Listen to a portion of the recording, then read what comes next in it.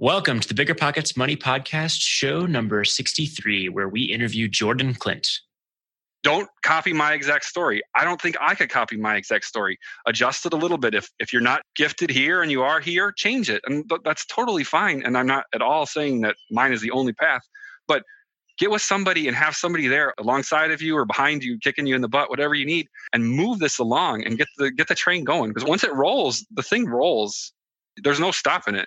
It's time for a new American dream, one that doesn't involve working in a cubicle for 40 years, barely scraping by. Whether you're looking to get your financial house in order, invest the money you already have, or discover new paths for wealth creation, you're in the right place. This show is for anyone who has money or wants more. This is the Bigger Pockets Money Podcast. How's it going, everybody? I'm Scott Trench. I'm here with my co-host, Miss Mindy Jensen. How are you doing today, Mindy? Scott, I'm doing fantastic. It's a beautiful day. I guess maybe it's snowing, but it is. I always love snow, so it's a beautiful day. I'm really excited for today's episode because Jordan Klint is our guest today. He contacted me back 1,000 years ago, when we said we were looking for people who would reach financial independence while having kids. And Jordan doesn't just have kids, he has 5 kids. And conventional wisdom I guess conventional wisdom around FI isn't really a thing, but everybody says you can't do this with kids. And Jordan's like, well, okay, I'm just going to do it anyway. So he did. And this is his story. With 5 of them by age 33. 5. Yes. Not only did he hit FI, he hit FI with 5 kids and by age 33. So he's not like even 50. Yep. If you're looking for a repeatable, down-to-earth story of someone who just like works at it year after year and achieves it in a pretty timely but not super flashy manner, this is the show for you, I think. Yes. And you know how he did it? He had a plan. That's right. This is not something that is just going to happen to you. Financial independence is something that you have to plan for.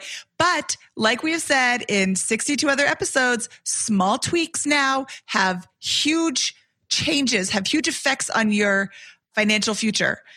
Remember when you had to pay to get a lead's phone number? It was like the dark ages, until Deal Machine made skip tracing a thing of the past. Now, with your Deal Machine plan, you'll get unlimited access to phone numbers and contact information for no extra cost. That's right, get high-quality, reliable information trusted by leading financial institutions, all fully compliant with the federal Do Not Call list. Explore over 150 data points, including age, gender, marital status, occupation, and a ton more. Trust me, this is the data you need for off-market deals. With new filters, people flags, and color-coded phone numbers, lead management just got a ton easier. Ready to step up your investing game? Sign up for a Deal Machine plan today and gain immediate access to this unlimited treasure trove of contact information and phone numbers. Just head to DealMachine.com/BP. Transform your lead generation and deal-making strategies with Deal Machine. Sign up today and start exploring the unlimited possibilities at DealMachine.com/BP.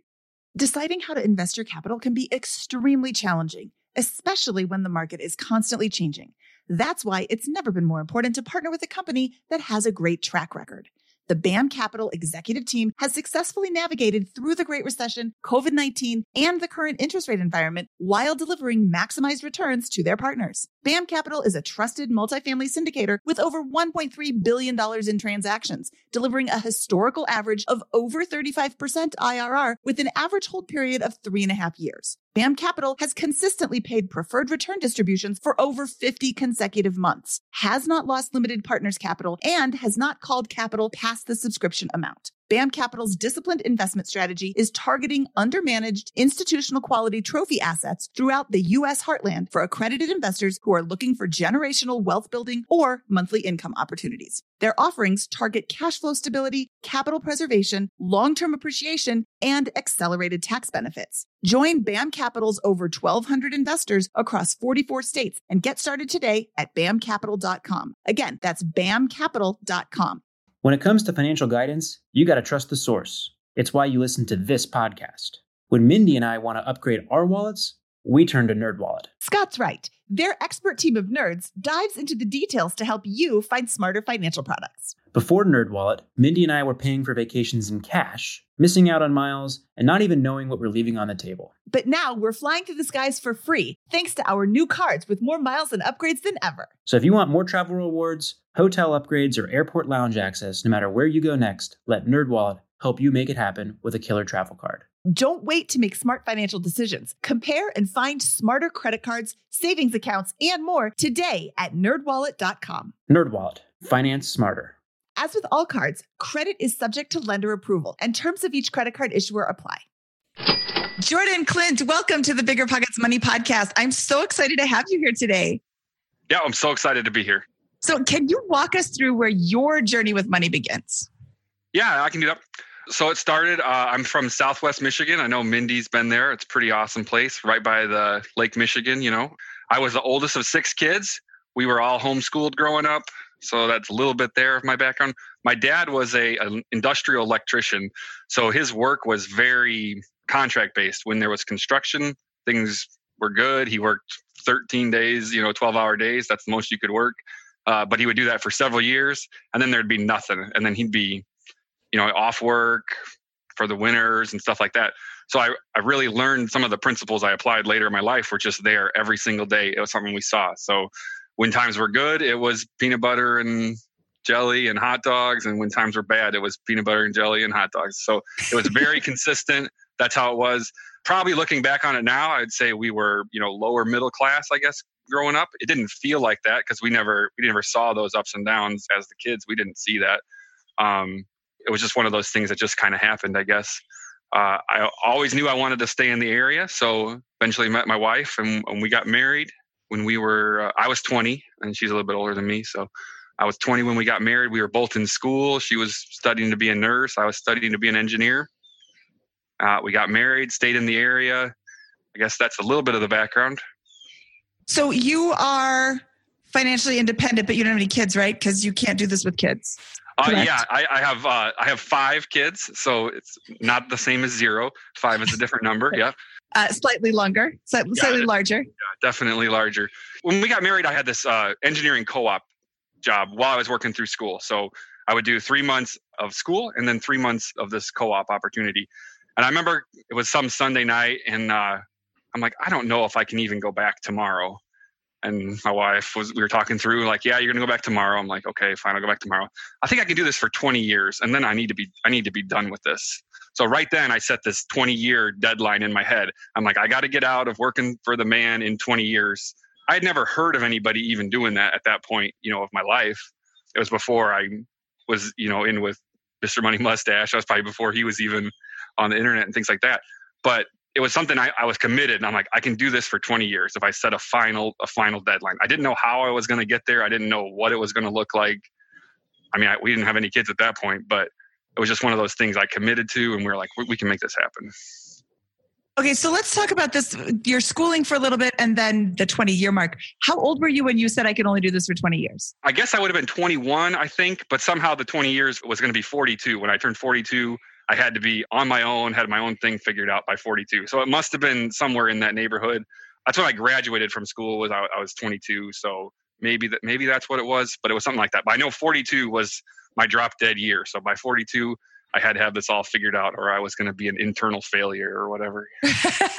So no pressure. No pressure. Okay. Yeah. So with your schooling, I really like this co-op thing. Was this through a school or was this? Yeah. Kettering University is the school.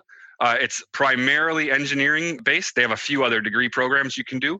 It is pretty cool. When I went and looked around, I was going to stay in Michigan, for my bachelor's. I did 2 years of community college. So I had an associate's, which is a very, very smart way to do it. And I would recommend that to anybody that's looking.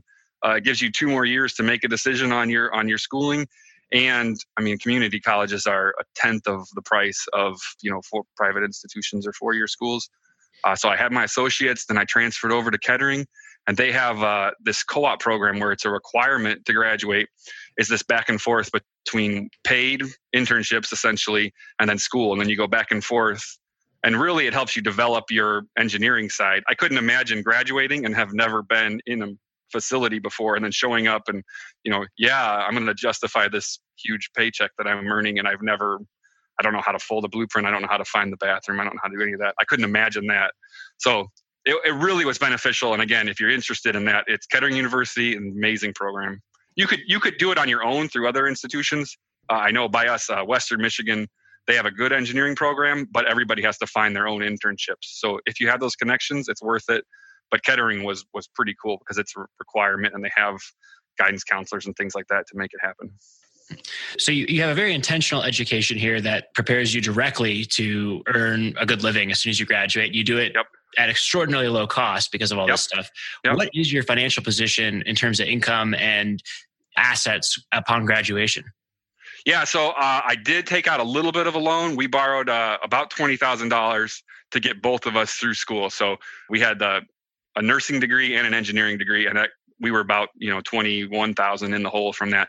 I think we could have done it different. It just wasn't a priority to do it with no debt because it was available. Still really good. Yeah. No, I was again junior college and then bleed over into those. So we graduated, and nursing and engineering are two of the fields. Like, you could find a job in almost any economic climate. You can find those kind of jobs. So we were able to land really good jobs in our area. We didn't have to move, anything like that. So again, those are like vanilla, bland, basic. We can get these jobs anywhere. It's not a problem. So what did you do right after that? You got those jobs. What did you how did you begin approaching your personal finances from the get-go? Yeah. So I guess early on, we hooked up with that Dave Ramsey kind of thinking. So, try to avoid this debt. It was pretty bad.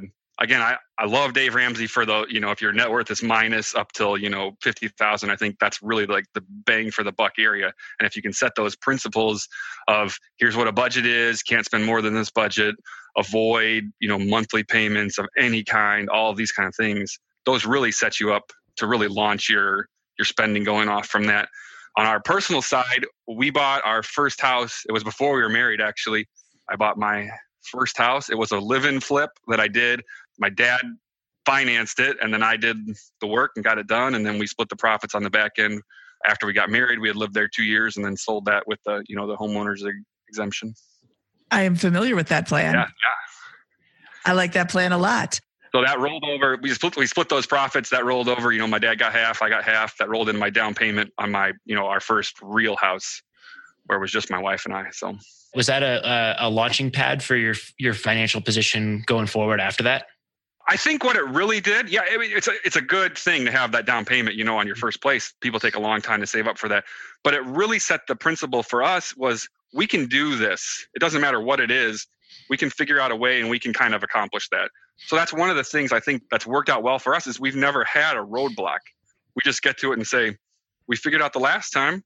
We'll figure out this time. What can we do to, gradually change this or increase it, and we can get through this next step.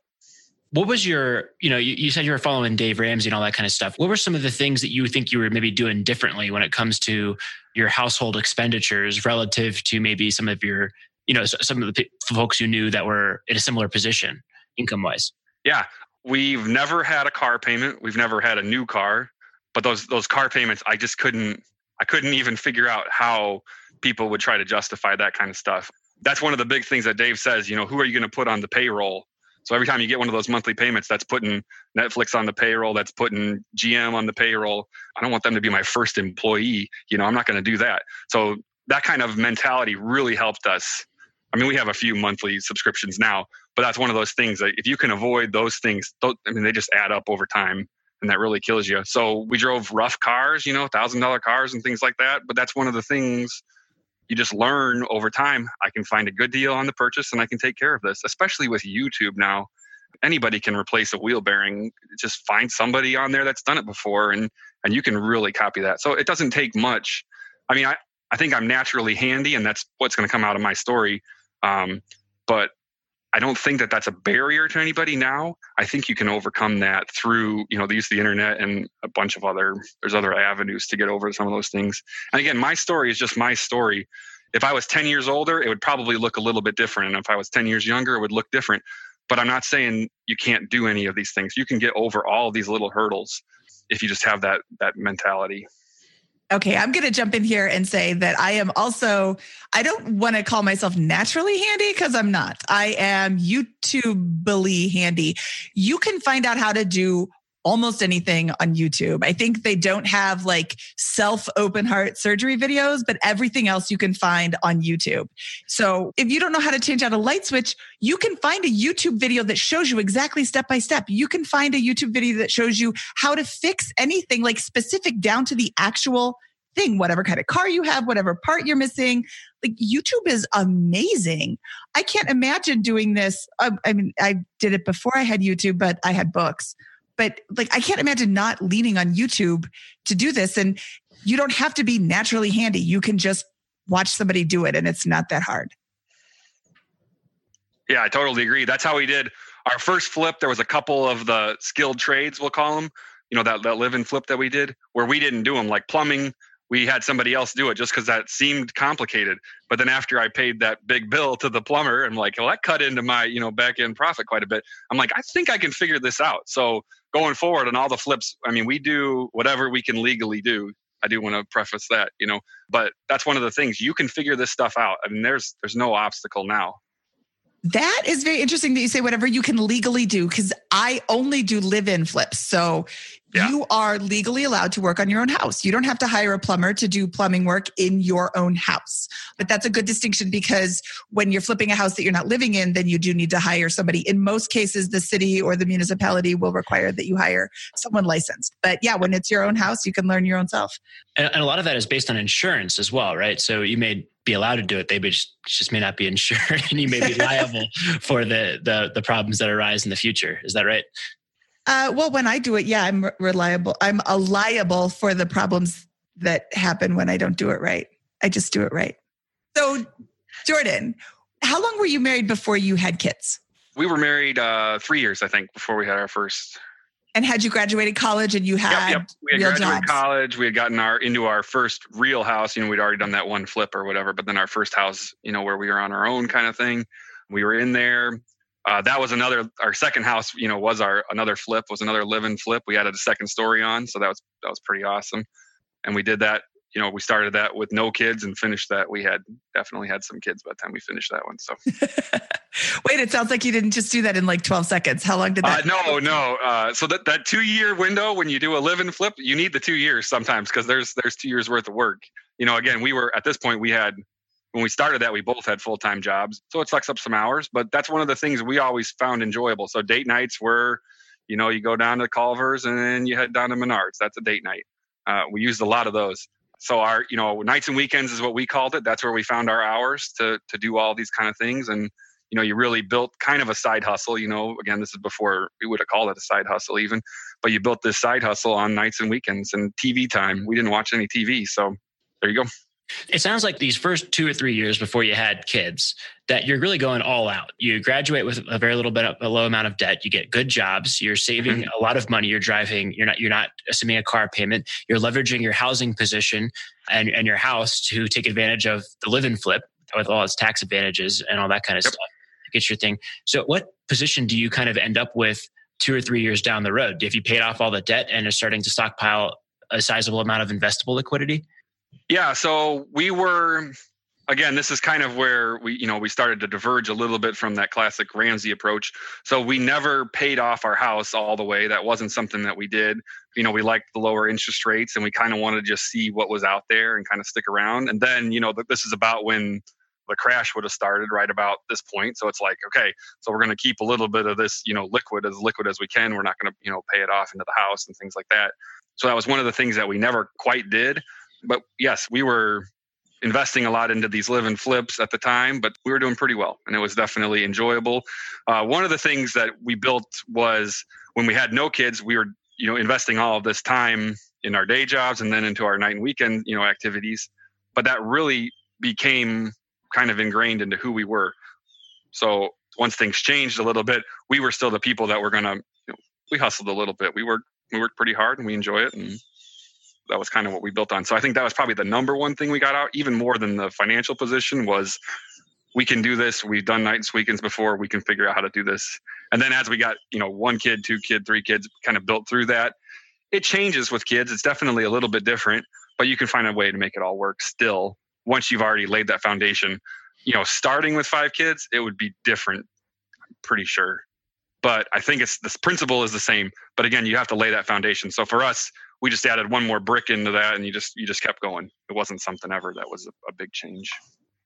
Were you saving anything at this time? Did you have any sort of savings and investing outside of the live-in flip?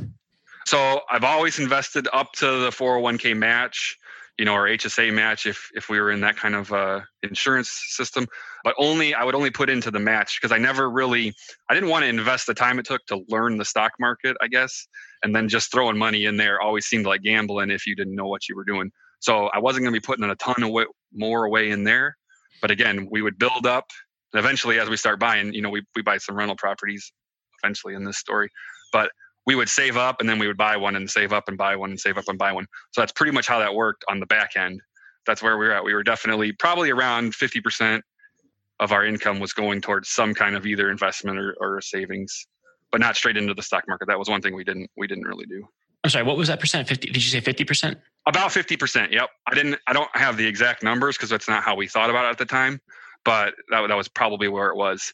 And then as I got raises through my career, I was very blessed and I did well in my field.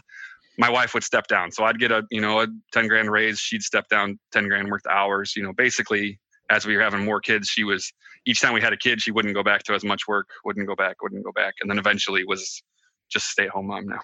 So can we walk through that? What did that look like when you had your first kid? So what was your position like at that point? Financially or? Yeah, just financially. And then how did you? At our first kid, while we had the kid, she was still at the hospital in those 3 days or whatever before she came home. And I went back home and I installed all the windows in the house because she said windows had to be in the house before she was bringing the baby home. So the whole time she was there, I'm putting all the windows in. And then when you're putting in windows by yourself, that's a little complicated. So I missed my partner on that. That's funny. Oh, this sounds like my life. But so you have your first kid, and does your wife step down immediately to a lower number of hours? No, immediate. It definitely didn't happen. I don't think with our first kid. So about that time, probably she changed to a relief position at the hospital, which actually pays better, but you have to be more flexible in the department you work in, so you don't always work in the same department. So she was like a floater, I guess, but that helped offset some of that. And then she would do her own scheduling. So if she wanted 4 days this week, she could put in for 4. And then if she wanted none the next week, that just kind of worked out. That's how the scheduling worked on that. So it worked out pretty well for us. She was I guess she was doing evenings at that time.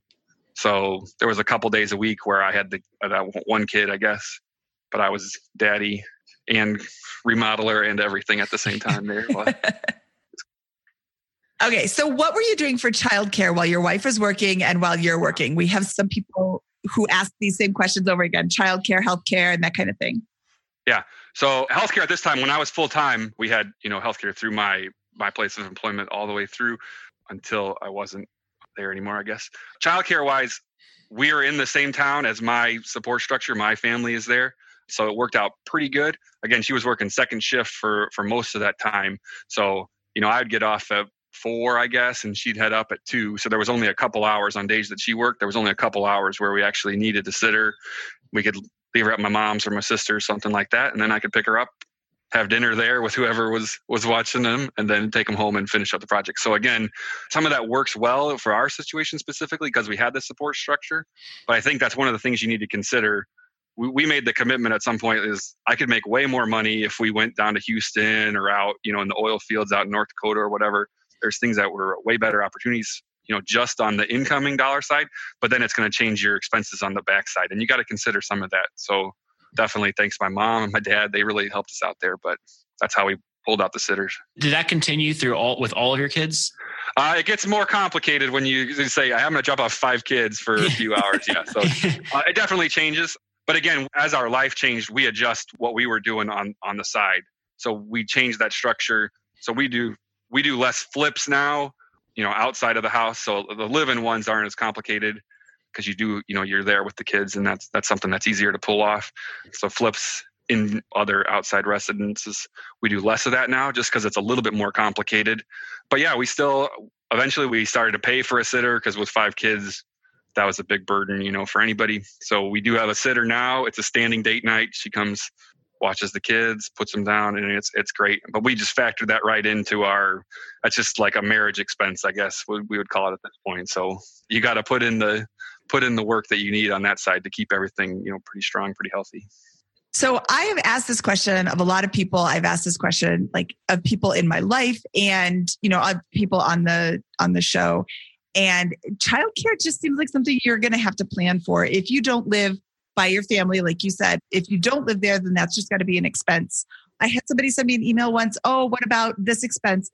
That's going to be an expense that's, unique to you, and you're going to have to factor that in. So what I've discovered after asking so many people the same question is there's no just magic button for childcare. If you want to have children, you are going to have to factor in some sort of childcare options for them, whether that's you're a stay-at-home mom or a stay-at-home dad, or you have family that can help, or you can't, and you can't be a stay-at-home parent and you can't have family. You have to hire somebody, and that's just going to be an expense. I think that's just, there's no magic, just leave them in the trunk. Like, you can't do anything that isn't safe. You have to provide care for your child. So that's interesting that you had made. Was that a conscious choice to stay by your family? Or was that just like you just wanted to be there? So, it definitely was a conscious choice. It's a vacation community. It's a pretty amazing place. And besides January and February, the rest of the year is pretty awesome. So actually, that's what the beach picture behind me. We are in Florida right now, and my mom does have my kids. It was minus 10 degrees when we left, and it was 78 when we landed. So that was a pretty big change. So we're a little get away from my wife's birthday, but you are still able to pull some of that stuff off, But yeah, you just have to decide if it's more important to keep the income side of that and keep that elevated. You can do that, but there's trade-offs, and we didn't want to do two incomes the whole time. That wasn't ever part of the plan. We didn't want to have them at 8 hours of daycare. That wasn't really the plan ever. So we just didn't. But I don't think those are limiting factors. Like you said, it's just a different set of inputs into your formula. Well, and you said the word plan. You have a plan for what you want to do. And I think that if financial independence is your goal, then you have to make a plan. It's not just going to happen. Mm-hmm. You can't just be like, oh, whatever. And then all of a sudden you have enough money. You have to make a plan. So 2 years into this, you start having your first child. We talked about how you kind of navigated some of the hurdles with childcare, obviously making the intentional choice to not go after the big income, but stay around your family. When did you become intentional about building passive income? Yeah. So again, like I said, I set this 20-year goal, had no idea what I was going to do. Didn't really ever I hadn't heard of somebody that had been able to pull that off. I guess there's the people that win the lottery and sell your tech startup and stuff like that. But I wasn't in tech and I don't play the lottery. So neither of those were going to work out pretty well for me. So one of the things we started to look around was, okay, what are we going to do next after we finished, our second live-in flip, which we actually held on to for a while. So we didn't sell that one right away. We did put that second story on, but it took us a long time to decide to move from that place. But we started looking around. This was right about probably the bottom of the recession. So we're up to like 2008 now. I think we had 3 kids at that point, and things were, we only had 2 kids still. So bottom of the recession. And we started to look around and was like, some of this real estate that was pretty expensive a little bit ago is starting to look cheaper. It's definitely on sale, So we started looking there in the fall of 2008 and then picked up our first place in 2009. And that's where we went from there. So going into that purchase, how much did you stockpile? How did you come up with the liquidity to purchase that deal? So, the very first deal, we had some cash, obviously. And then we did have a ton of equity in that house that we were living in. So the first one we actually rolled was, just a line of credit on our personal residence. We were able to pull off that first property. And that's because you added lots of value to it in spite of the market went down, but you'd added so much value to it through sweat equity that you're still able to pull out a big chunk through.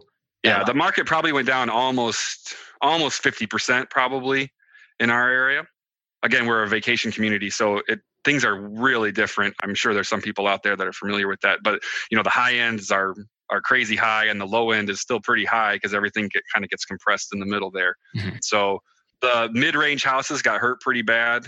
But yeah, no, we had a ton of equity in there because we had done so much in the previous point. And we were in a position where even if the thing sat empty for, the whole year, it wasn't going to affect too much. So we're very conservative in that. We have a conservative, debt to value. We don't want to get aggressive in anything like that. So our story probably went a lot slower. I know sometimes I listen to these people on here and I'm like, holy moly, they did it so much faster than I ever could even think about doing it. But we weren't going to ever put ourselves in a position where it was going to be a stressful situation if we had some vacancy or if we had some kind of major problem or whatever. Everything went a lot slower than it could have gone. But again, that's what we were comfortable with. We weren't looking to get rich quick. That wasn't one of the things we were even thinking about. Again, I had this 20-year deadline. So when you got, well, now it's down to 15 years and, whatever, and then 60. But it's getting shorter and shorter, but you still have a long runway on something like that. So we didn't have to get aggressive. Well, let's go into this first deal. So you take a line of credit, you buy this first deal. How much passive income does it produce? This is your first cash flowing investment. Yeah. Again, we didn't quite know the formulas. We didn't quite know that there was probably an easier way to predict some of this. I knew the construction side of it enough, and I'm looking for solid houses. So I avoid weird additions, things like that. To me, that's going to affect the long-term, maintenance on something like that, because you don't know what kind of Yahoo, turned a screened-in porch into a bedroom. You don't know what's really going to be there. So those are the things I kind of avoid. I avoid, slabs. We do have a few slabs up in Michigan, but I don't, because again, it's just one of those things like I'm not really interested in something weird. I do love roof problems. So houses that have water pouring in, that's a good value to me. I can fix all that, but you got to find your little niche there. So this was a house, it was a foreclosure. It had some roof issues. I'm like, I can fix these pretty quick. Again, I didn't know about the 1% or anything like that. I didn't really know that, but I knew a year and a half earlier, this thing would have sold for over 100. And now we picked it up for 59, I think, or 60, something like that. So once you fixed it up, how long did it take you to fix up and what were you renting it for? We put somebody in it, basically immediately. The beginning rent, again, we didn't know, but I'm like, if we rent it for $650, I know we can make some money on this. I didn't know even how to look and see what other stuff was renting for. Again, this was our first shot at this. So I'm like, let's try $650 because it's going to more than pay, this line of credit that we have. And it's going to, we knew what the insurance was. We knew what the taxes were going to be. So I'm like, I think we'll be okay there. $650 was way too low, for the market. So we had it filled up in a matter of no time and some great guys. But that became one of our principles going forward was probably every time we list a place, we could get a little bit more money, but that wasn't always the point. We wanted to get a little bit better tenant is what we were looking at. So if we leave $50 on the table, that wasn't going to be the end of the world to have a better tenant. I love it. I think a lot of investors come at it with the complete opposite approach. Yeah. They're like, how do I get the most rent, but deal with the least amount of repair problems? Like, give me the structure with the repair problems that are up my alley. And then I just want a good tenant that won't give me any trouble. And I'll sacrifice the rent on that. Yeah, but that's one of the things I don't want to put down anybody else's perspective on this. So if you have an avenue or you think that you have something else, then you should exploit that. But again, I knew what mine was. I'm an engineer. I don't really want to interact with 40 tenants. That's not really up my alley, but I can fix a roof problem. So give me a roof problem. Let me have better tenants, make a little bit less money, and I'm going to be okay with that. So I think what would be awesome to hear next is how did this kind of progress right up until the point where you actually discovered the concept of financial independence and began going down that rabbit hole? Like, what was the journey up until that point? Yeah, from here. So probably up, all through this point, and we're going to get to it later. But I was probably thinking, a construction company. If I open a construction company, that way I wouldn't be working for the man anymore, and I can have that rolling, and then I can, phase out of my W-2 employment and into the more of this self-employment thing. So for the first at least 10 years, that's what I would have been thinking, is something more along that line. Like I'll do the work that I want to do. I'll be honest. I'll call people back, because if you can call people back, you'll have a business.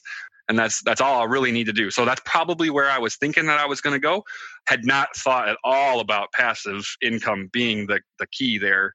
Definitely, you learn that over time as you're more involved in this and less involved in that.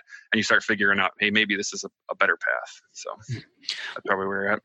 After that first rental property, did you acquire more rentals? Did you invest your money somewhere else? Did you stockpile cash? What did that look like? Yeah. So we got the first rental and I'm like, well, this one worked out great. Had a great tenant. Then we're like, hey, we'll just look for the next one, So then the next one was a short sale, which I had never done a short sale. Didn't know what a short sale was going to be. So we put in our offer and it was like 6 months the bank sat on it. And we're like, okay, that's probably not going to happen. So we didn't worry about that one. So then I went, hey, there's going to be an auction like right down the street from my first rental property. I'll go over to this auction and take a look over here. So I show up at the auction. There's only 2 bidders at the auction, and one is a couple that I really respect and were one of the people that I always kind of thought, hey, maybe they're doing this thing. I'd never actually spoke to him about it, but I'm like, the millionaire next door kind of thing. They didn't look like it, but I always had this suspicion. I'm like, they got something going on there. So they were there at the auction, and then my tenant in my first property was there. So those are the only people that were there. The older couple said, okay, we're not going to do this. And then I'm like, I can beat out my own tenant for a house. This is going to be easy. So I beat him out, and then, I got my second one there. And then the short sale called up and they wanted to close. So we closed on the same day on our rental house number 2 and 3. We closed the same day, which was kind of stressful. And again, not probably how you would have planned it, but that's definitely how that went. And then my good tenant, he did eventually find his own place and he moved out. So you kind of find out he's looking when he shows up at the auction with you. Well, so you have these 3 properties now. I assume you fix them up, or you do get a tenant right in there. Going from there, but basically, I want to know how does that portfolio keep building over time until you It built exactly like this. It was slow and it was boring, and there's nothing just amazing to say about the whole story. So we added pretty much 2 doors a year. That's kind of how we were looking.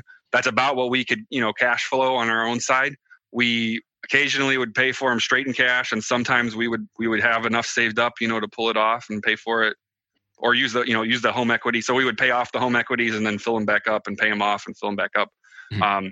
Before the banking rules changed, I was able to get a home equity on one of my investment properties, which was pretty awesome.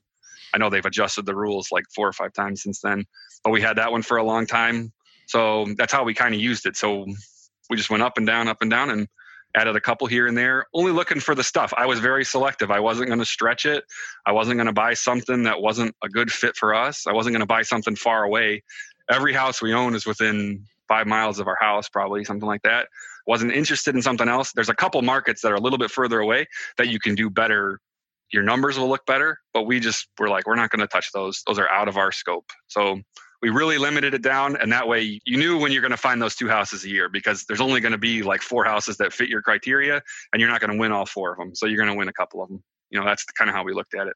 I mean, I love it. What you're talking about is so repeatable, right? Have a strong savings rate, right? You have low expenses in your housing, transportation. I presume you're living responsibly everywhere else. So you're stockpiling a lot of cash. You're buying solid singles, one after another, that you're extremely comfortable with, that are really convenient for you at every aspect. And you're just doing it slow and steady over a period of years. Where do you end up? What's the next? I had a couple different jobs. My W-2 jobs changed a couple times. I wasn't really in tune with what my goal was yet. I still had this 42, age 42 number sitting out there that I was thinking about every once in a while. And, I would adjust my 10-year goals and my 5-year goals and everything to make sure that they were somehow on track for this. But again, I didn't really know how I was going to get there. Eventually, I was at a job and I got this great promotion, and I was super stoked about this promotion. And within 3 months, they promoted somebody else, like from below me to above me, and then it pushed me down, and it got all messy, and I was not thrilled about this. And I'm like, well, this was kind of a good thing, and I was really excited about it. What am I going to do now that I have this boss that I didn't want to have? I would never have signed up to come and work for this position. So it just kind of happened. And I'm like, you know what I'm going to do? I'm just going to knuckle down. So that's really when we figured out, hey, we're going to get this whole thing up and going. We're going to make sure we've hit our numbers. We're going to make sure we get the right number of houses, we get them paid off, and we're going to be able to pull this off. Because I love my employers that I had, but when it comes time to it, your W-2 employer is going to let you go. If it's good for them, it's what they have to do. I mean, there's no other way to look at it. So that stable income that you get every other week or every month or whatever you're getting paid, that's not really that stable because you don't have control over the back end. So they lose a contract, they have to let some people go. And, one of those days it's going to be you. So I did survive a few layoffs, but you see that when you see that happen, you're like, how did I survive this layoff? And he didn't survive this layoff. And that was just kind of, just how it went. So you learn ways to stay employed. And then you learn like, this is not that stable of a paycheck, honestly. So it sounds to me like this line of thinking became, more concerning to you because the position at work changed for the worse. So you were liking it. So you weren't really it wasn't essential to mind that the paycheck could evaporate. But then as soon as this new boss came in place and you weren't liking your position as much, the risks became magnified. You're like, not only do I not like this, but it's also risky. And so this kind of things come to light. Is that fair to say? It was definitely like it put that sense of urgency. It really kind of kicked me in the pants. And that would have been 2013, I think, 2012 or 2013, somewhere right around there. And I'm like, we're going to step on this now. Again, step on it again. I'm pretty slow, pretty conservative. So it wasn't like that next year we had it all rolling or anything like that. But we really ramped it up. So we started to do some stuff that, we doubled up on a few things. We made sure we had some flips going, outside and personal flips. We moved back. What was your position like at that point? How many properties did you have, and what was your passive position at that point when you kind of had this motivation? Yeah, so that we would have had probably 6 properties or 7 properties, something like that. We had a couple loans. The rest of them would have been paid off.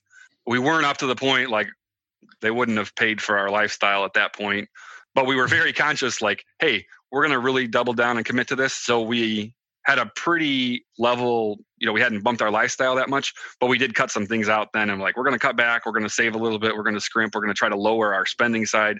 Quicker you lower that spending side, the quicker you're going to get to it on the passive income side. So it was one of the things we really hit it pretty well there. What were some of those changes on the spending side? So we dropped eating out, like it just went away. We cut back on a few other things like that. We didn't do a ton of vacations before, but we dropped all the vacations, things like that. Most of the time, like a vacation day for me was we would take it off to work on a big project. So some of the jobs, you get a roof or whatever, you can't always pull a roof off in a weekend. So you take a Friday off and a Monday off from your day job, you can get a roof done in a 4-day weekend. You can make that happen. So that was one of the things we looked at. We started to pick up some work, like just actual contractor work. I have my builder's license, so I'm approved in Michigan to do some of that stuff.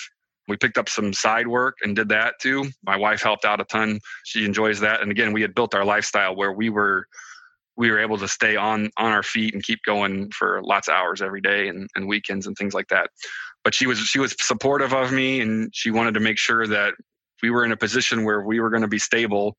And again, I love my employers. That wasn't the thing. It was just, you realize at some point, you're like, if it comes down to it, they're going to let you go, and then you're going to be back on the street and you're looking for a new job. And nobody wants to do that, especially an engineer. We hate looking for new jobs, man.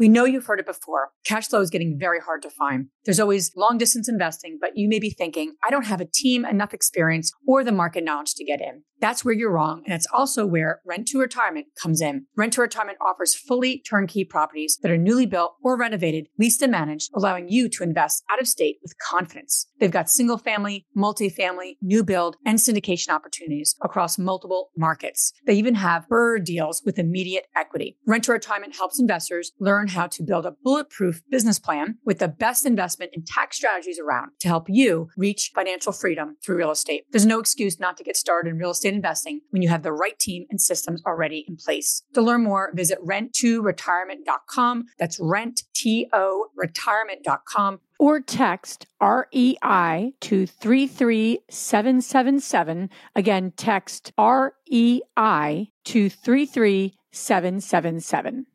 Listen up, business owners. Here's some quick math. Fewer costs equals more profit. The problem? You're spending more than ever on operations, materials, deliveries, software, and more. So why not reduce your costs and headaches with NetSuite by Oracle? NetSuite is the #1 cloud financial system, bringing accounting, financial management, inventory, and HR into one platform and one source of truth. NetSuite lives in the cloud, which means you can reduce IT costs with no hardware required. Cut the cost of maintaining multiple systems because now you've got one unified business management suite. You improve efficiency by bringing all your major business processes into one platform, slashing manual tasks and errors. It makes sense that over 37,000 companies have already made the move to NetSuite. Don't let rising costs sink your business's growth. By popular demand, NetSuite has extended its one-of-a-kind flexible financing program for a few more weeks. Head to netsuite.com/BPmoney. That's netsuite.com/BPmoney. netsuite.com/BPmoney. When it comes to financial guidance, you got to trust the source. It's why you listen to this podcast. When Mindy and I want to upgrade our wallets, we turn to NerdWallet. Scott's right. Their expert team of nerds dives into the details to help you find smarter financial products. Before NerdWallet, Mindy and I were paying for vacations in cash, missing out on miles, and not even knowing what we're leaving on the table. But now we're flying through the skies for free, thanks to our new cards with more miles and upgrades than ever. So if you want more travel rewards, hotel upgrades, or airport lounge access, no matter where you go next, let NerdWallet help you make it happen with a killer travel card. Don't wait to make smart financial decisions. Compare and find smarter credit cards, savings accounts, and more today at nerdwallet.com. NerdWallet. Finance smarter. As with all cards, credit is subject to lender approval, and terms of each credit card issuer apply. This show is sponsored by Airbnb. Did you know that a long time ago, before I ever started my real estate business, I turned one of my first primary residences into an Airbnb? And that's the extra income that I needed from Airbnb that gave me the confidence to go out and work for myself and eventually quit my 9-to-5 job. And now I have dozens of Airbnbs all over the country. I've even partnered up with the old David Green on a recent property in Scottsdale to take our portfolio to the next level. And of course, we host it on Airbnb. But you don't need to be a full-time real estate investor to start on Airbnb. As a matter of fact, I was self-managing 10 properties while working my 9-to-5 job, so I know anybody can do it. Think about it this way. You're looking for extra income and going on a vacation. Wouldn't it be great to rent out your space and let your property pay for itself while you're gone? I did this one time. I pitched my wife and my roommate, because we were house hacking, on the idea of renting out our home, and it paid for all of our expenses on a trip to Mexico City. So go and give it a try. It might just change your life, just like it did mine. And I really do mean that. Your home might be worth more than you think. Find out how much at airbnb.com/host. So what sort of passive income were your properties generating at this time? So in 2013, we were probably doing, each house does, you can do a couple $100 probably, was probably stable. So we were up in the $1,400 a month, maybe something like that, I guess. Okay. So that's not replacing. Definitely not at that point. Okay. But that's why we had to step on it, and we knew we had to step on it. So What were your lifestyle expenses before and after your, kicking the pants there? Yeah, we probably were able to cut probably $600 a month out of our expense side and not change our back end of our lifestyle a whole lot. But again, we're very aware of our spending, and we're very in tune. As a marriage, we're on the same page. So some of those decisions are a lot easier for us. But again, we ramped up some of the side income stuff and then really committed that we were going to get some more doors basically and make that happen. Did a couple more flips. Then it really started to roll. Again, there's a great time if you're going to pick a time in history to really start doing this stuff. Start in 2009 and then ramp it up in 2013. It's a great time to do this stuff. So again, I'm definitely blessed by the situation that we were in. So let's fast forward to the next milestone, right, that you perceive in the journey. Yeah. So that would have been November. We go down to my uncle's for Thanksgiving. So I love going down there, and he has a different outlook on life and a different take on things. And that's one of the things. So we sit there and we talk and we go over some stuff, and we realized probably in November of 15 that we had gotten to a number. It wasn't the number that I originally thought, but if we scaled back our lifestyle just a little bit, we would be stable. So I was within spitting distance of that FI position. And we're like, okay, if we just build up the courage here over the next little bit and get a little bit more passive income coming in, we'll be in a position where we can back this down all the way. But it took me all the way from November of 15 all the way till August of 16 to actually step up and commit to that position. So again, I'm slow, I'm a little nervous and jittery. So it took me a little bit of time. That's not that long, but let's walk through that. Let's walk through that 10-month period. Yeah. So August of 16, we were definitely in a spot. I wasn't sure how my W-2 employer was going to take it when I came in and said, I'm going to retire. They're not prepared. I would have been, how old would I have been in? That would have been 33, 34, something like that. So 7-8 years ahead of schedule. Yeah.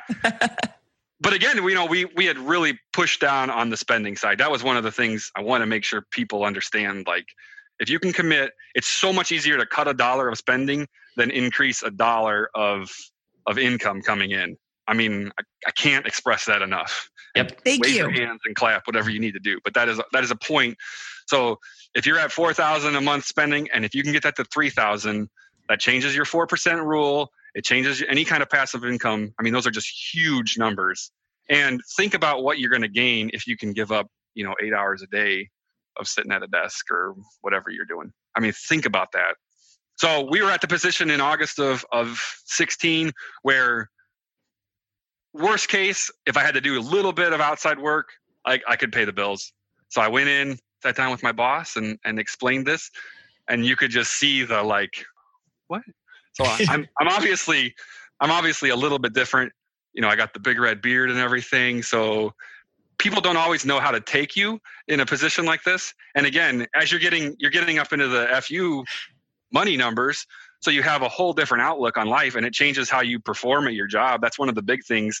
Like, I can do what needs to be done, and I don't have to worry about somebody having a problem with me, because I have a problem with me. I'm going to do what's right for the company every single time. That's not an issue. You can't really touch me. So that's one of the things I think it's really good for the employer in the back end, but it makes for some weird conversations because they're not used to, losing that leverage all the time. So you come in and say, hey, I'm going to make a change here. If you want to work something out, we can work something else out.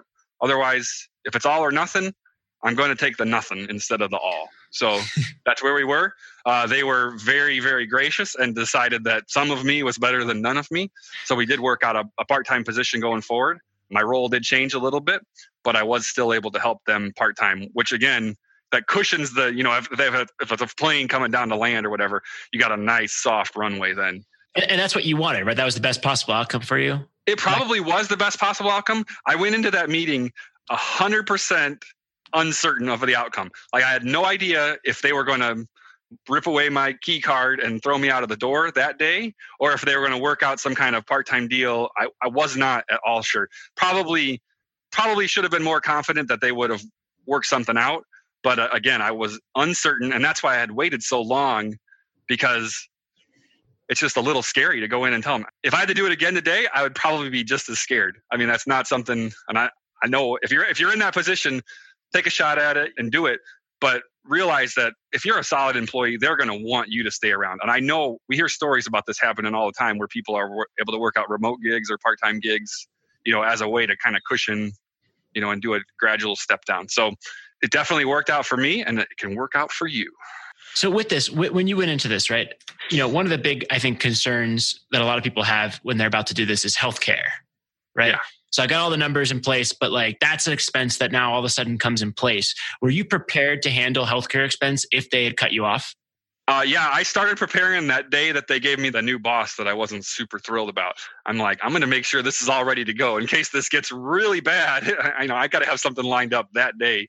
Even though, so you have 5 kids. Yeah. Even though my passive income wasn't going to be there, back in 2013, I'm like, I got to be ready for this. So yeah, we are on one of those MediShares type deals. That's what it's called, right? Yeah. The medical health share. Yep.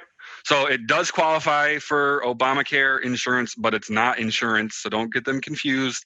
It is like a interagency donation program kind of thing, where essentially we're just helping each other out. Is what it is. So it's a little bit different, and you got to get used to that. But every insurance plan now is a little bit different than they were even 2 years ago. So there's some getting used to for even, regular conventional W-2 insurance. Price-wise, we pay less than we paid in my other job.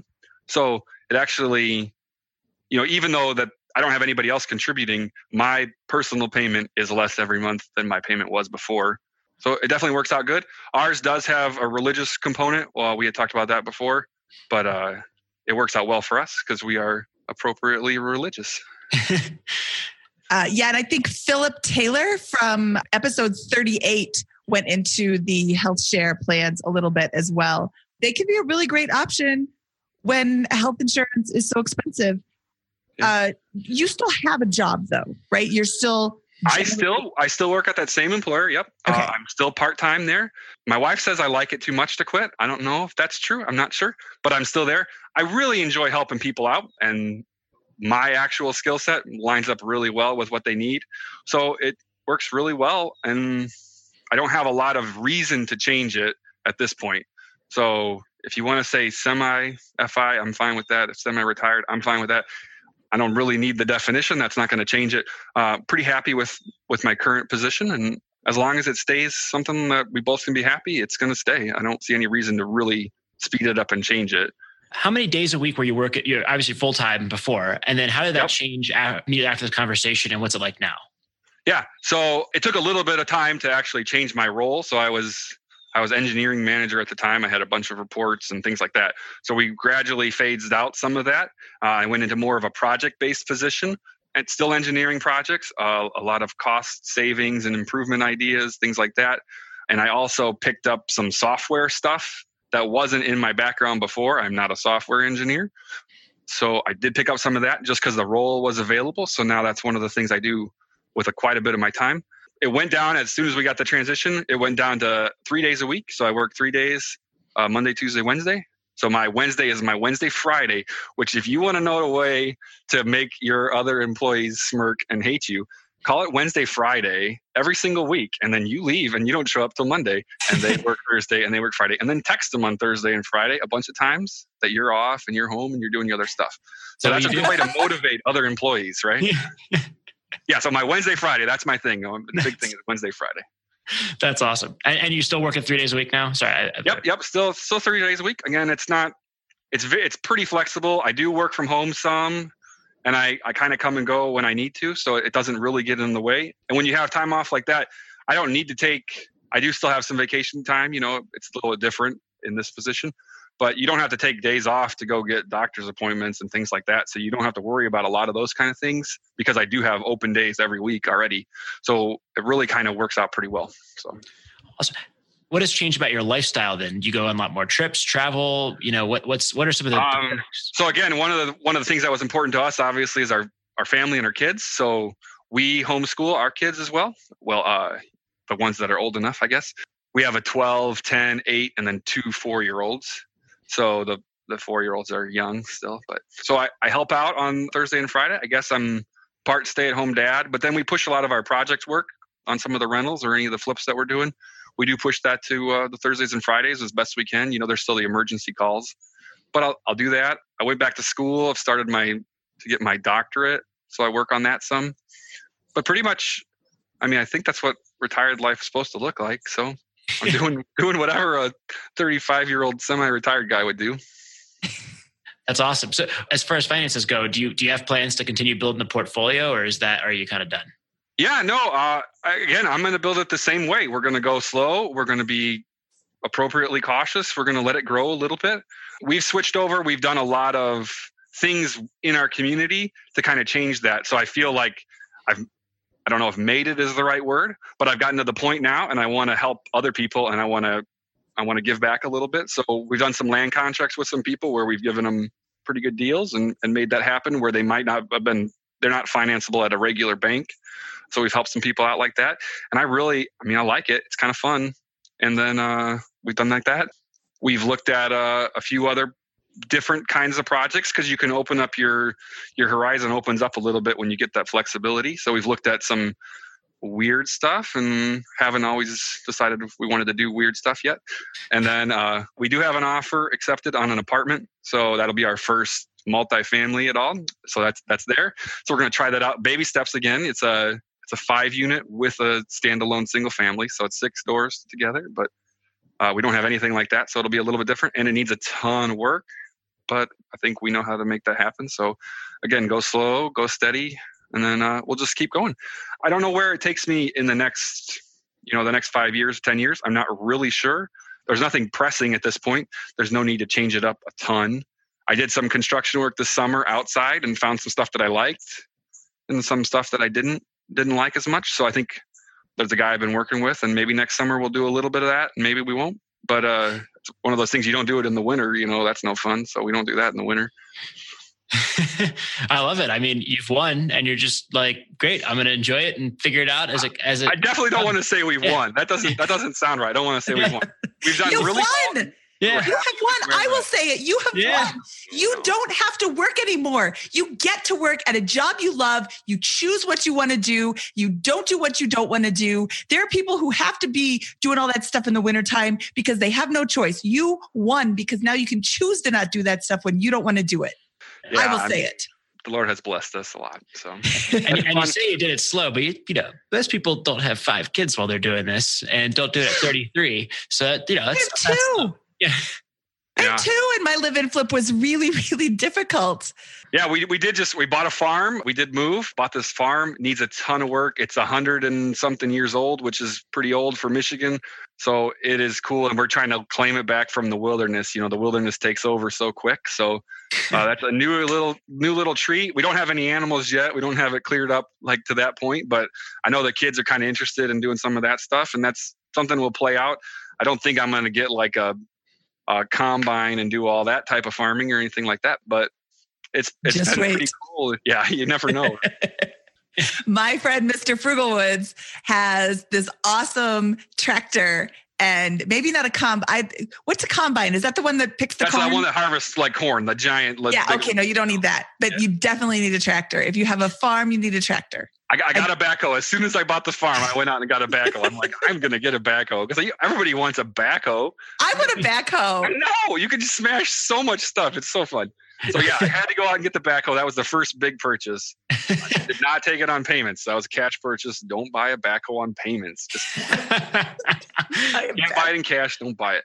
That's going to be the quote that we'll use to market the show. Yeah. So that's the fun stuff. Yeah. Again, I'm super excited to see what it goes from here. One of the things that I've really tried to work on now is talking to other people and trying to figure out, how do you actually change somebody and get them the perspective they need? So nobody came to me and said, hey, you could do this. So between 18 and 24, I could have used somebody to come and say what this was and tell me what it was. But I didn't have anybody, nobody, or maybe they did and I just was too dumb to hear it. I don't know. But there was nobody saying that stuff. I was going to say, did you listen? Would you have listened? Yeah, I don't know. Maybe not. But now I'm here and I'm like, hey, you can do this. We got to figure out like what it's actually making it tick. So one of the things I try to do a lot of work, with my W-2 employment there, where I talk with other people. So people love to complain and they love to tell you how much they hate their job. And I do not like listening to people tell me how much they hate their job, because you can change some of that stuff. Like there's tons of stuff. So I had one guy come up to me and say, I hate this thing or whatever. And my daughter she was probably 11 at the time or whatever. And I'm like, okay, well, what are you going to do where in 10 years, when my daughter comes to work here, she's not your supervisor? And he's like, what do you mean? Your daughter's like younger than me. I'm like, yeah, but if she's on a path, she's going to be your boss in 10 years and you're going to be doing the same job. And you're going to say, I hate this job. And you're going to tell her you hate this job. And I don't want that for her. And I don't want that for you. So what can we do to next year where you have a different either outlook on your position or you have a different position? These are all things that can change. Well, I don't have a degree in this. Like, you don't need a degree in social work to help people. Don't tell me that. You can help people. There's so many ways to help people. You can have your current job and on the side you can help people. You don't even need to change positions. So like when people tell me these things, that's one of the big things that I try to work through is what can I do to help them see that they have this barrier in front of them and they're using this as an immediate roadblock. I have 5 kids. I can't do it. No, you can do it. It's just going to look a little different. I don't have a degree. I can't do it. No, you don't have a degree. So it's going to look a little different, but we can get over this. And that's one of the things, like, I want to be the one there that says, hey, you can do this. This is really doable. That's perfect. I can't add to anything on that. This is doable. You can do this. In the beginning, you said that your story isn't, what did you say? It wasn't exciting or it wasn't like... There's nothing flashy. Yeah, there's nothing flashy. But you know what? That means that it's repeatable. Scott and I talk about this over and over again. These stories that, first I was born into wealth and then I won the lottery. And that's not repeatable. Hey, I bought a property that I could afford and I put a tenant in there who was really awesome. And then I bought another property that I could afford. And then I put a tenant in that one who was really awesome. And that's the story that other people can do too.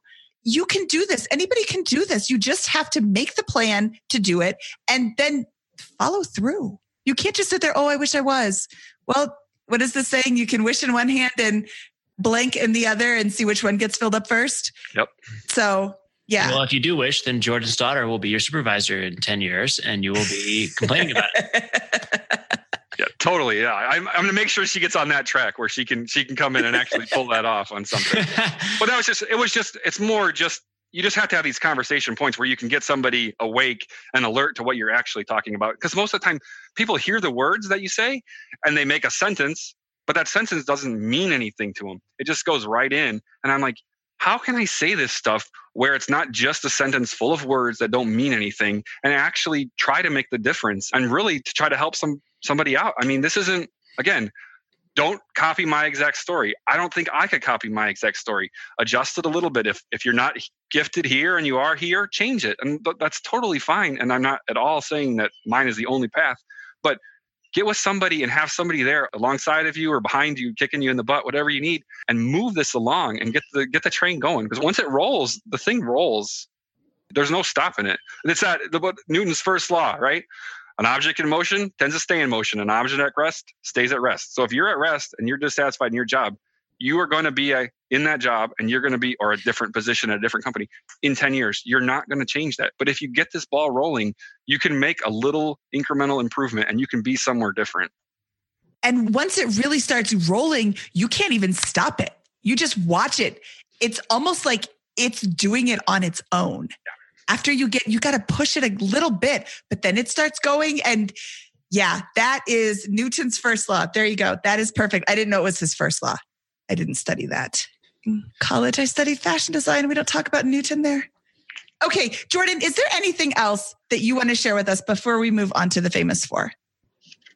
I want to make sure that my kids get a perspective of money that's very similar to what I have.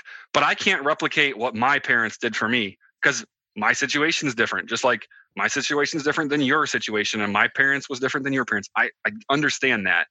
But I want to make sure that they're picking up some of those highlights. And again, I'm not at all saying I'm doing this right, but I'm trying, and I'm going to make some mistakes and make adjustments. I got 5 kids, so there's a chance that I'll get one of them to work out just right.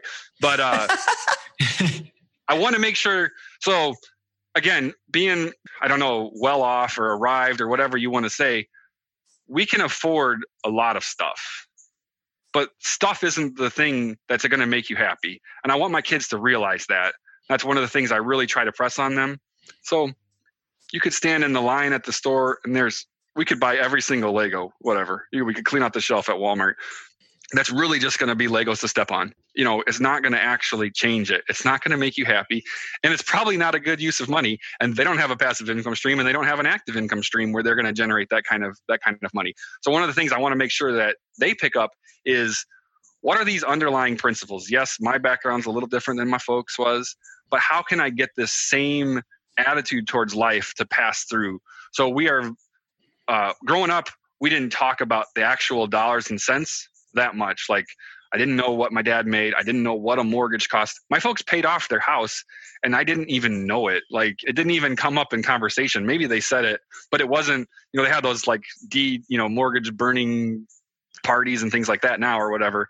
But like, I didn't even know that they did that. So that's one of the things I try to be way more upfront with those details and be like, this is what it costs. This is what a tenant pays every single month. And this is what it costs us to have that asset sitting there, and you can see there's a little difference there. But I want them to start picking up on the stuff that I just go through daily. And as a responsible grown-up, I guess you don't even think about all the things that come in and out. So they understand, like, bills aren't just mail. Bills are different than just mail. Do you want a lot of bills or do you want a little pile of bills? So that's some of the things that we try to make sure that they're picking up. Because, society is even different, and there's a lot more things going on and you can spend a lot more money. I really hate those monthly subscriptions, man, because they get you, like, what? It's $9. Who cares? $9. Well, it's $9 every month. And then, once you open that floodgate, $9 turns into 90 and who knows what's going on after that. So cut your cable, get rid of that. That's the first thing, right? You don't need that because it's wasting your time. You're stuck at home. You're not making money watching TV. I haven't heard anybody say they're making money watching TV. You find me that guy. If you can cut all that stuff, though, you can buy a backhoe, which does buy happiness. You can buy a backhoe. I don't know if it buys happiness, but it's fun. And then that would be awesome. Like, you can smash stuff. The smashing stuff is not. You can't overrate smashing stuff. Do you let the kids smash stuff? I have let the kids smash stuff. That's awesome. I think that a backhoe equals happiness. So I will You put that on a t-shirt, Mindy, and I bet you could sell a lot of those t-shirts. A backhoe equals happiness. Okay. What's your address? I'll send you one. A t-shirt? The royalties. Okay. It is now time for our famous four. These are the same 4 questions and 1 demand that we ask of all of our guests. Jordan, what is your favorite finance book? So I love a lot of the books that are talked about all the time. So I think Millionaire Next Door really changed my mindset a lot. Thou Shalt Prosper was a great one. All of the Kawasaki, however you say his stuff. Those are all great. But that's not the one I want to talk about. Here's the one I want to talk about. It's called Leadership and Self-Deception. It might not sound like a business book or a finance book. And then it's a super easy read. You're going to breeze right through it. And it's not going to make you comfortable. You're going to squirm. So if you want a book that's going to make you squirm a little bit, and you're going to realize that you've been doing some stuff wrong. But I think on my point is it's going to change your outlook on your family, your job, your kids, your marriage, all those things. There's a chance that you could affect all of those. And those are really that's like the underlying foundation that you're going to build your wealth on anyhow. So if you can make some adjustments to that part of your life, you're going to be surprised how far you can go. Love it. I'll have to check that one out. Yeah, I've not even heard of that book before. I know. Nobody ever talks about it. So I went through a real tough patch, 4 years ago. And then this was like a thing, and it opens up your mind. You're like, I never even thought about this. But if you can change some of that, again, it's that internal head perspective. And I think that's really where you're going to build all of these monetary decisions, and you're going to get the ball started rolling, and everything like that is built out of your headspace. So you got to get some of that headspace cleared up. And this is going to help you. You're going to like it. Ooh. Great. I'll definitely check that one out. It doesn't have an author. It's written by like a Ambinger Institute or Arbinger Institute, something like that. So I would tell you the author's name, but it doesn't really have an author. Okay, good. We'll check that out. Number 2 here. What was your biggest money mistake? So I kind of went back and forth on this one, but here's the one I'm going to talk about for sure. In 2010, so recession, we got to remember recession, working at a manufacturing shop, engineer, great job. They say, we're moving the plant down to North Carolina. I'm like, well, not moving to North Carolina. They said there's 9 months runway on this move. And I'm like, well, perfect. There's 9 months. In 9 months, I'll be able to find a job. Even in the recession, I'll be able to find a job, right? Engineer, be no problem. They're like, and because you've been here so long, you get a severance. And it was like 6 months severance. So I'm like, oh, this will be great. So I'll just roll right into this other W-2 job. I'll take my 9 month severance. I'll double income, myself for 6 months, whatever it was. And this will just be fabulous, right? And that's exactly how it played out, which just sounds like super boring, right? But here's the thing. Like if I had been a little bit aware, they were going to pay me for 6 months to do something else, right? Which is what they did. They paid me to go work at a different place for 6 months. They could have paid me to actually start something. And I didn't use that as an opportunity to really kick my own self in the butt. But I could have rolled, probably at that time, it would have been more of a construction company or something like that. But if you had a 6 month head start where you're getting your full old paycheck for 6 months, that really is going to transition you well into that next thing. So I do think about that one probably. Again, it didn't cost me money. But that was one of those things, like you don't get a chance like that. Like I've never had another shot where somebody pays me for 6 months to do nothing. That's the best mistake I've heard on all of the money shows. I didn't want it to sound like that. That's the best mistake. That I really, it just sucks that you don't think about it in the right sense.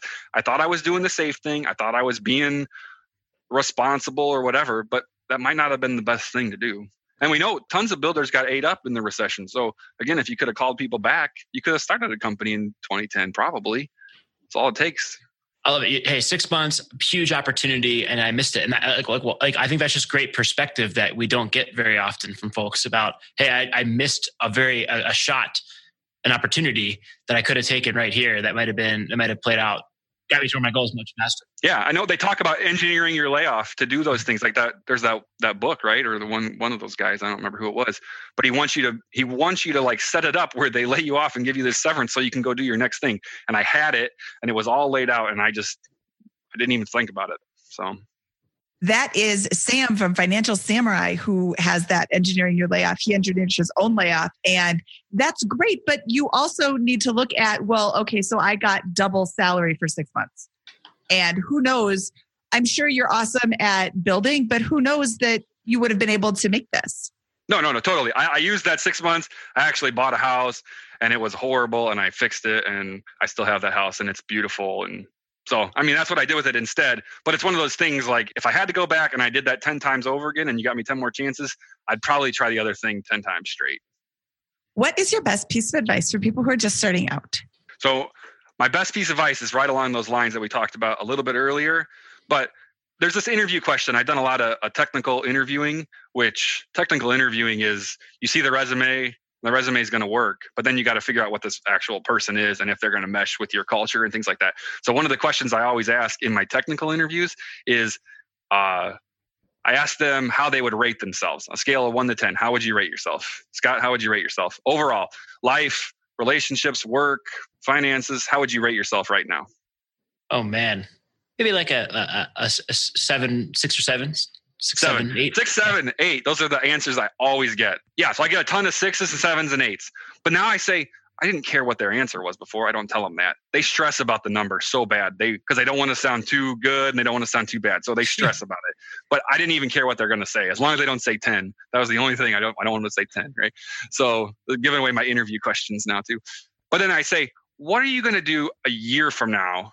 What are you going to change in your life so you can come back a year from now and tell me instead of being a 6 or a 7, you're a 7 or an 8? What are the things that you're going to do? And then I sit there and I listen. What I'm trying to pick up is, are they able to identify some weakness in themselves, something that they're causing or a way that they're looking at an opportunity as a roadblock or whatever? And are they going to be able to turn that into something else? What I hate hearing is, I need to get a job where I make more, or my boss sucks, or something like that. Like, don't ever tell somebody in an interview your boss sucks.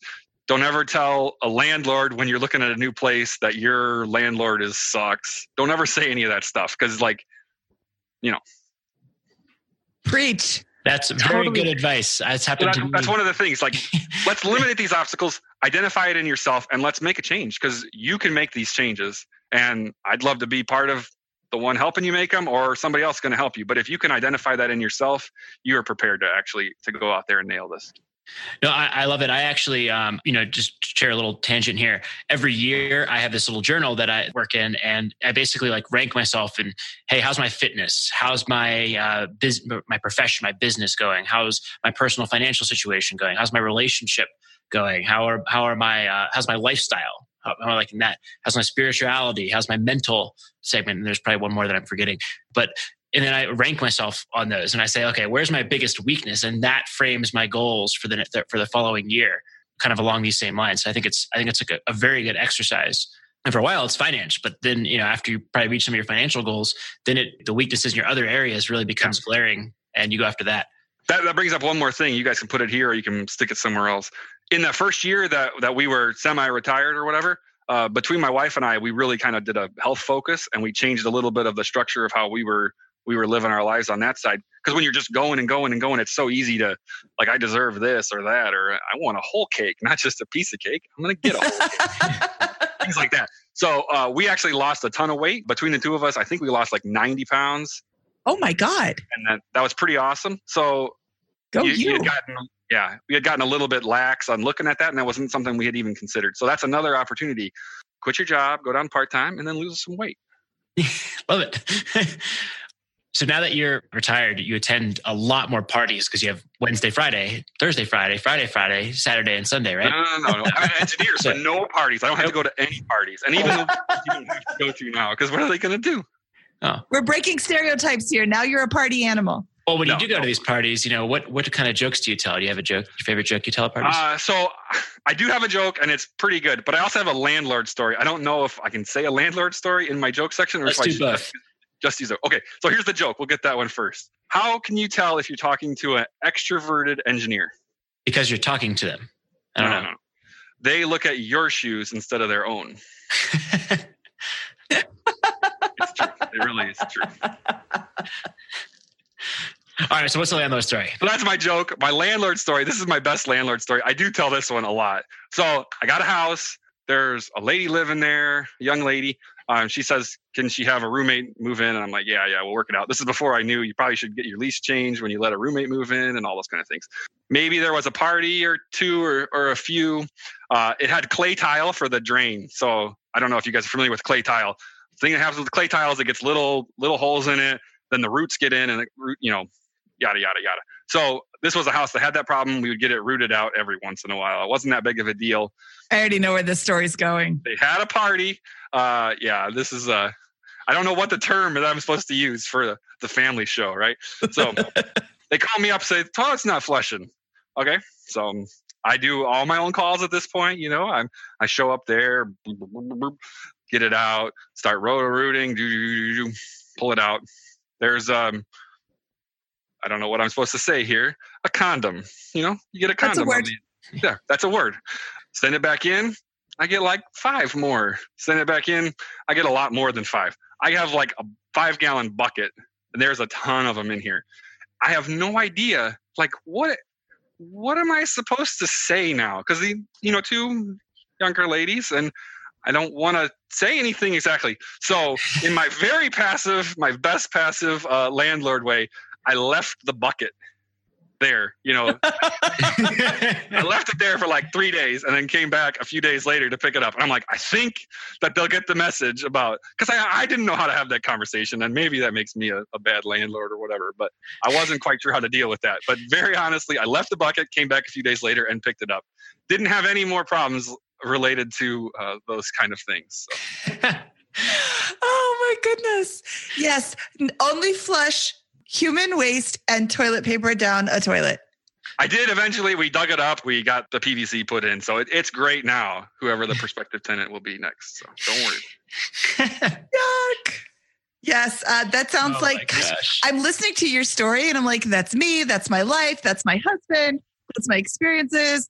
Those people are the people, the ladies that had the party. They live down the street from me. I have a house down the street from me and they have adult parties where people can come over and do adult things together.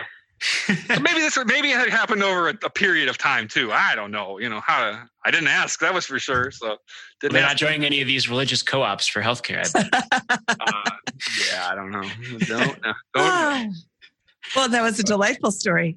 That was not a joke, but a good story. Yeah. Okay, Jordan Klint, where can people find out more about you? I'm on Facebook with my wife, Leah Jordan Klint. I'm also on Facebook. I got a different page or whatever that I post some of my musings and interesting stuff. That's called It's Not Just About Me and My Dream of Doing Nothing, which if you get the reference, points for you. But find me there. Probably Facebook's the best way. On LinkedIn too, you'll see the giant red beard. You try to track me down there. Awesome. We will link to all of these in the show notes for this show can be found at biggerpockets.com/moneyshow63. Jordan, this was awesome. Thank you so much for coming on the show today. Thank you for sharing that you can, in fact, have financial independence with children, with more than 1 children, with 5 children, which is, as you said in your interview or your pre-interview, more than some people have. More than 0, yeah. More than 0. Yeah, that's more than 0. That's a lot more than 0. It's 5 more than 0. learning grade school math as my children are going through grade school math. I do not remember any of the 6th grade math that my 6th graders going through right now. But that's another story for another time. Okay, Jordan, thank you so much for taking time out of your vacation to chat with us today. I really appreciate it. It was a pleasure. Okay, we will talk to you again soon. All right. That was Jordan Klint. Mindy, what'd you think? I love his story. I love that he didn't listen to conventional wisdom. Again, I said conventional wisdom. There is no conventional wisdom when it comes to financial independence, but I love that he didn't listen to other people. He's like, you know what? I don't want to work there anymore. So I'm going to do what I want to do. And I'm going to have 5 kids and I'm going to be retired. And real estate plays a big part in his life because real estate is kind of a really great way to reach financial independence. Yeah, I also loved how, he's a bit competitive. He didn't like that someone got promoted ahead of him at work. And he was like, well, I'm going to use that as fuel to go leapfrog right into financial independence.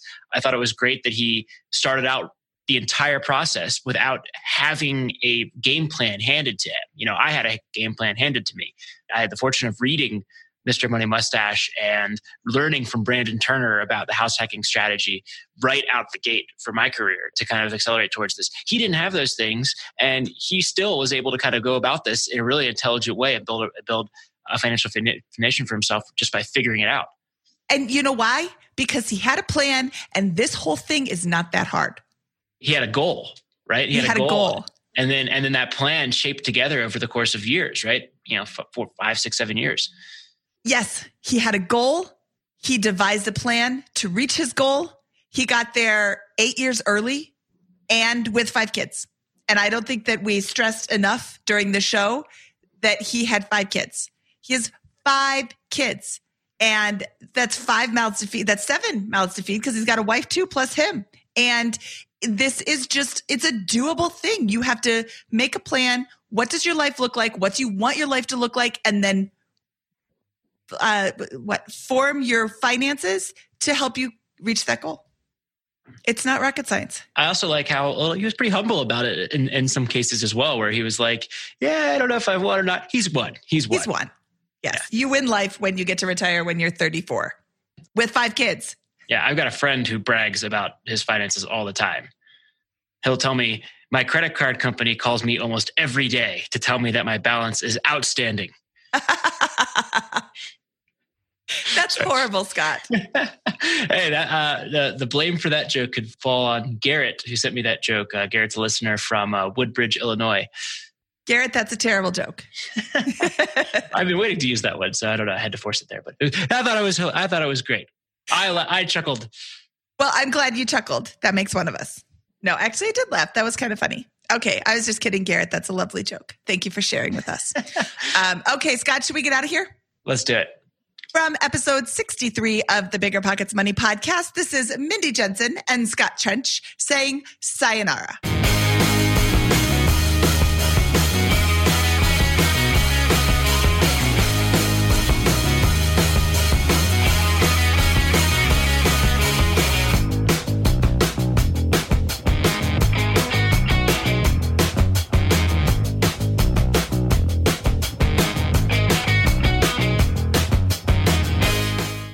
The market is changing, and finding your way can be tricky. Rates shift, headlines whirl, but your goal hasn't changed. You want financial freedom, and the best investors know it's not about timing the market, it's about time in the market. If you're ready to get into real estate investing or take it to the next level, finding an investor-friendly agent is your next step. With the Bigger Pockets Agent Finder, you can find the right agent in minutes. Just head to biggerpockets.com/deals. Enter a few details about what and where you want to buy, and boom, instantly matched with an investor-friendly agent who fits the bill. These local market experts can help you navigate the neighborhoods, analyze the numbers, and take action with confidence once and for all. This free resource is only available at biggerpockets.com/deals. Get an agent, get the deal, and get closer to financial freedom at biggerpockets.com/deals. That's biggerpockets.com/deals to find your investor-friendly agent today. The content of this podcast is for informational purposes only. Past performance is not indicative of future results, and all host and participant opinions are their own. Investment in any asset, real estate included, involves risk. Use your best judgment and consult with qualified advisors before investing. Only risk capital you can afford to lose. Bigger Pockets LLC disclaims all liability for direct, indirect, consequential, or other damages arising from reliance upon information presented in this podcast.